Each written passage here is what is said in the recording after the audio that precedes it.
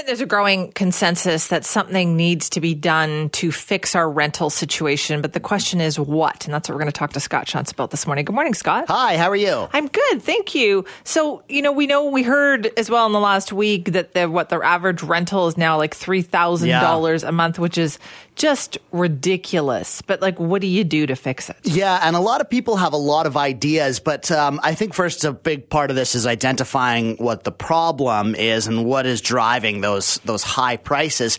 And obviously it's a very complicated issue. But one of the things is short-term rentals, like Airbnb and VRBO, right. Those type of things. Anybody that I've talked to that has a rental property is interested in doing that, mainly because it makes more money. If you rent your place out for $200 a night versus, $1,500 a month, yeah. You make more money that way.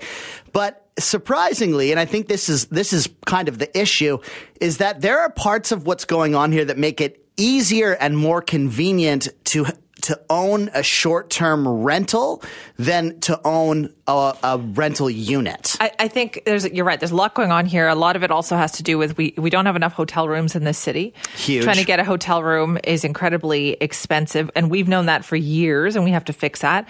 And so the market is there for expensive short-term rentals. You can make so much money. Yeah. And also, I think for homeowners, like the landlords, they would prefer something with less commitment.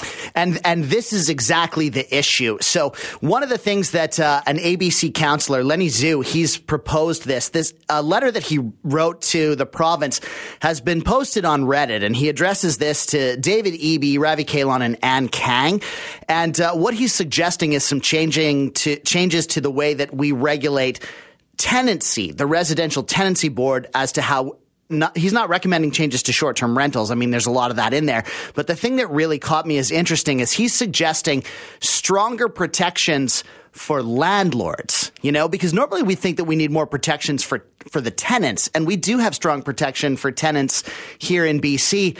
But the big issue that everybody's talking about is, and we saw this a lot during COVID, is the residential tenancy board is so bogged down right now with evictions that if say you have a tenant that you've had for a year and they're bad tenants and they're not paying exactly, and you want to evict them, it's so hard, and they can challenge you in court and tie it up for months, and during those months they can just not pay, and then say you win, they can also challenge that in the Supreme Court as well, and just drag this thing out for months, like months and months and months without paying. Who wants that? We know how horrible and stressful it is to be a landlord and have bad tenants.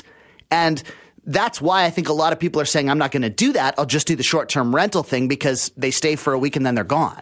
I've heard this from neighbors who have made the decision to no longer rent, to rent out whatever their basement suite or whatever the case is.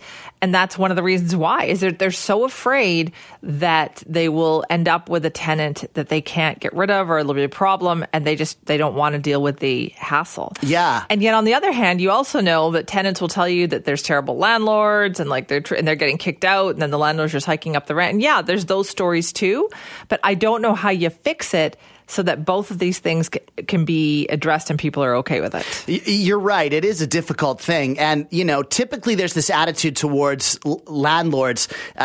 You have money, you're a property owner. That's why you can be a landlord. You don't know what it's like to rent. But as a result of that, because the residential tenancy board is so bogged down and the wait times are so long, it is so hard to evict. And I mean, I totally get that. Oh, sorry. I just wanted to say, I was thinking more about this.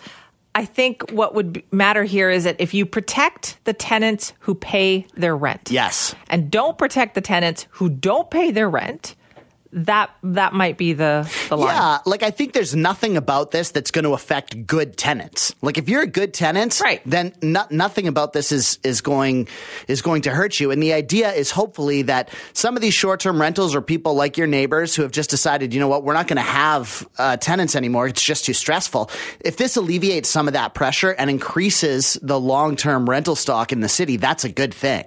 you have to incentivize landlords to make those suites available, right? Like you just have to. Like, yes, you can crack down on some of the short-term rental rules because obviously they are being flouted, but you have to address the concerns about how do you protect people to make sure that the rent gets paid. Yes, absolutely.